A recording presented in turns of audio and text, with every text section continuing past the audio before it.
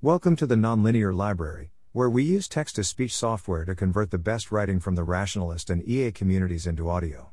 This is It's Okay to Leave EA, published by Julia Wise on January 28, 2022 on the Effective Altruism Forum. Crossposted from my new blog, Otherwise. Several times in the last few weeks I've seen someone saying EA has become really bad for them.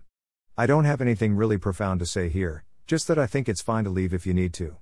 There are lots of ways to engage with EA, and sometimes if you're burnt out on some aspects there are other aspects that still feel viable and invigorating.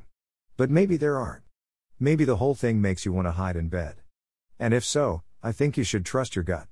Not to hide in bed, at least not for a long time, but to get some space from EA. For a while, interviewing childcare providers caused me to feel especially doomed. Why? No one was doing anything wrong, but I hated the whole process.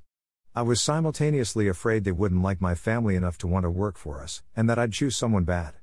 After a difficult round of interviews, we found someone and stuck with the arrangement longer than was ideal, partly so I wouldn't have to go through the search as soon. 2 years later, I was in a different headspace and able to do the task without so much worry. I realized take some space might be easier said than done, especially if you work in the EA space or a lot of your social life is there.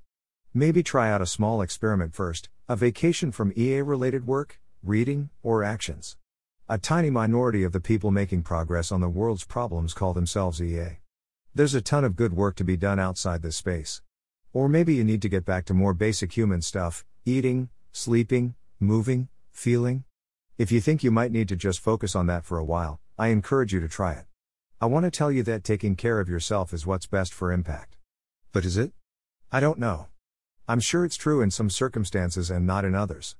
My guess is that if you feel like you're drowning, you need to disrupt something about your circumstances, and you'll eventually be more able to do good work, in EA or outside EA, than if you'd continue struggling in the same place. Thanks for listening.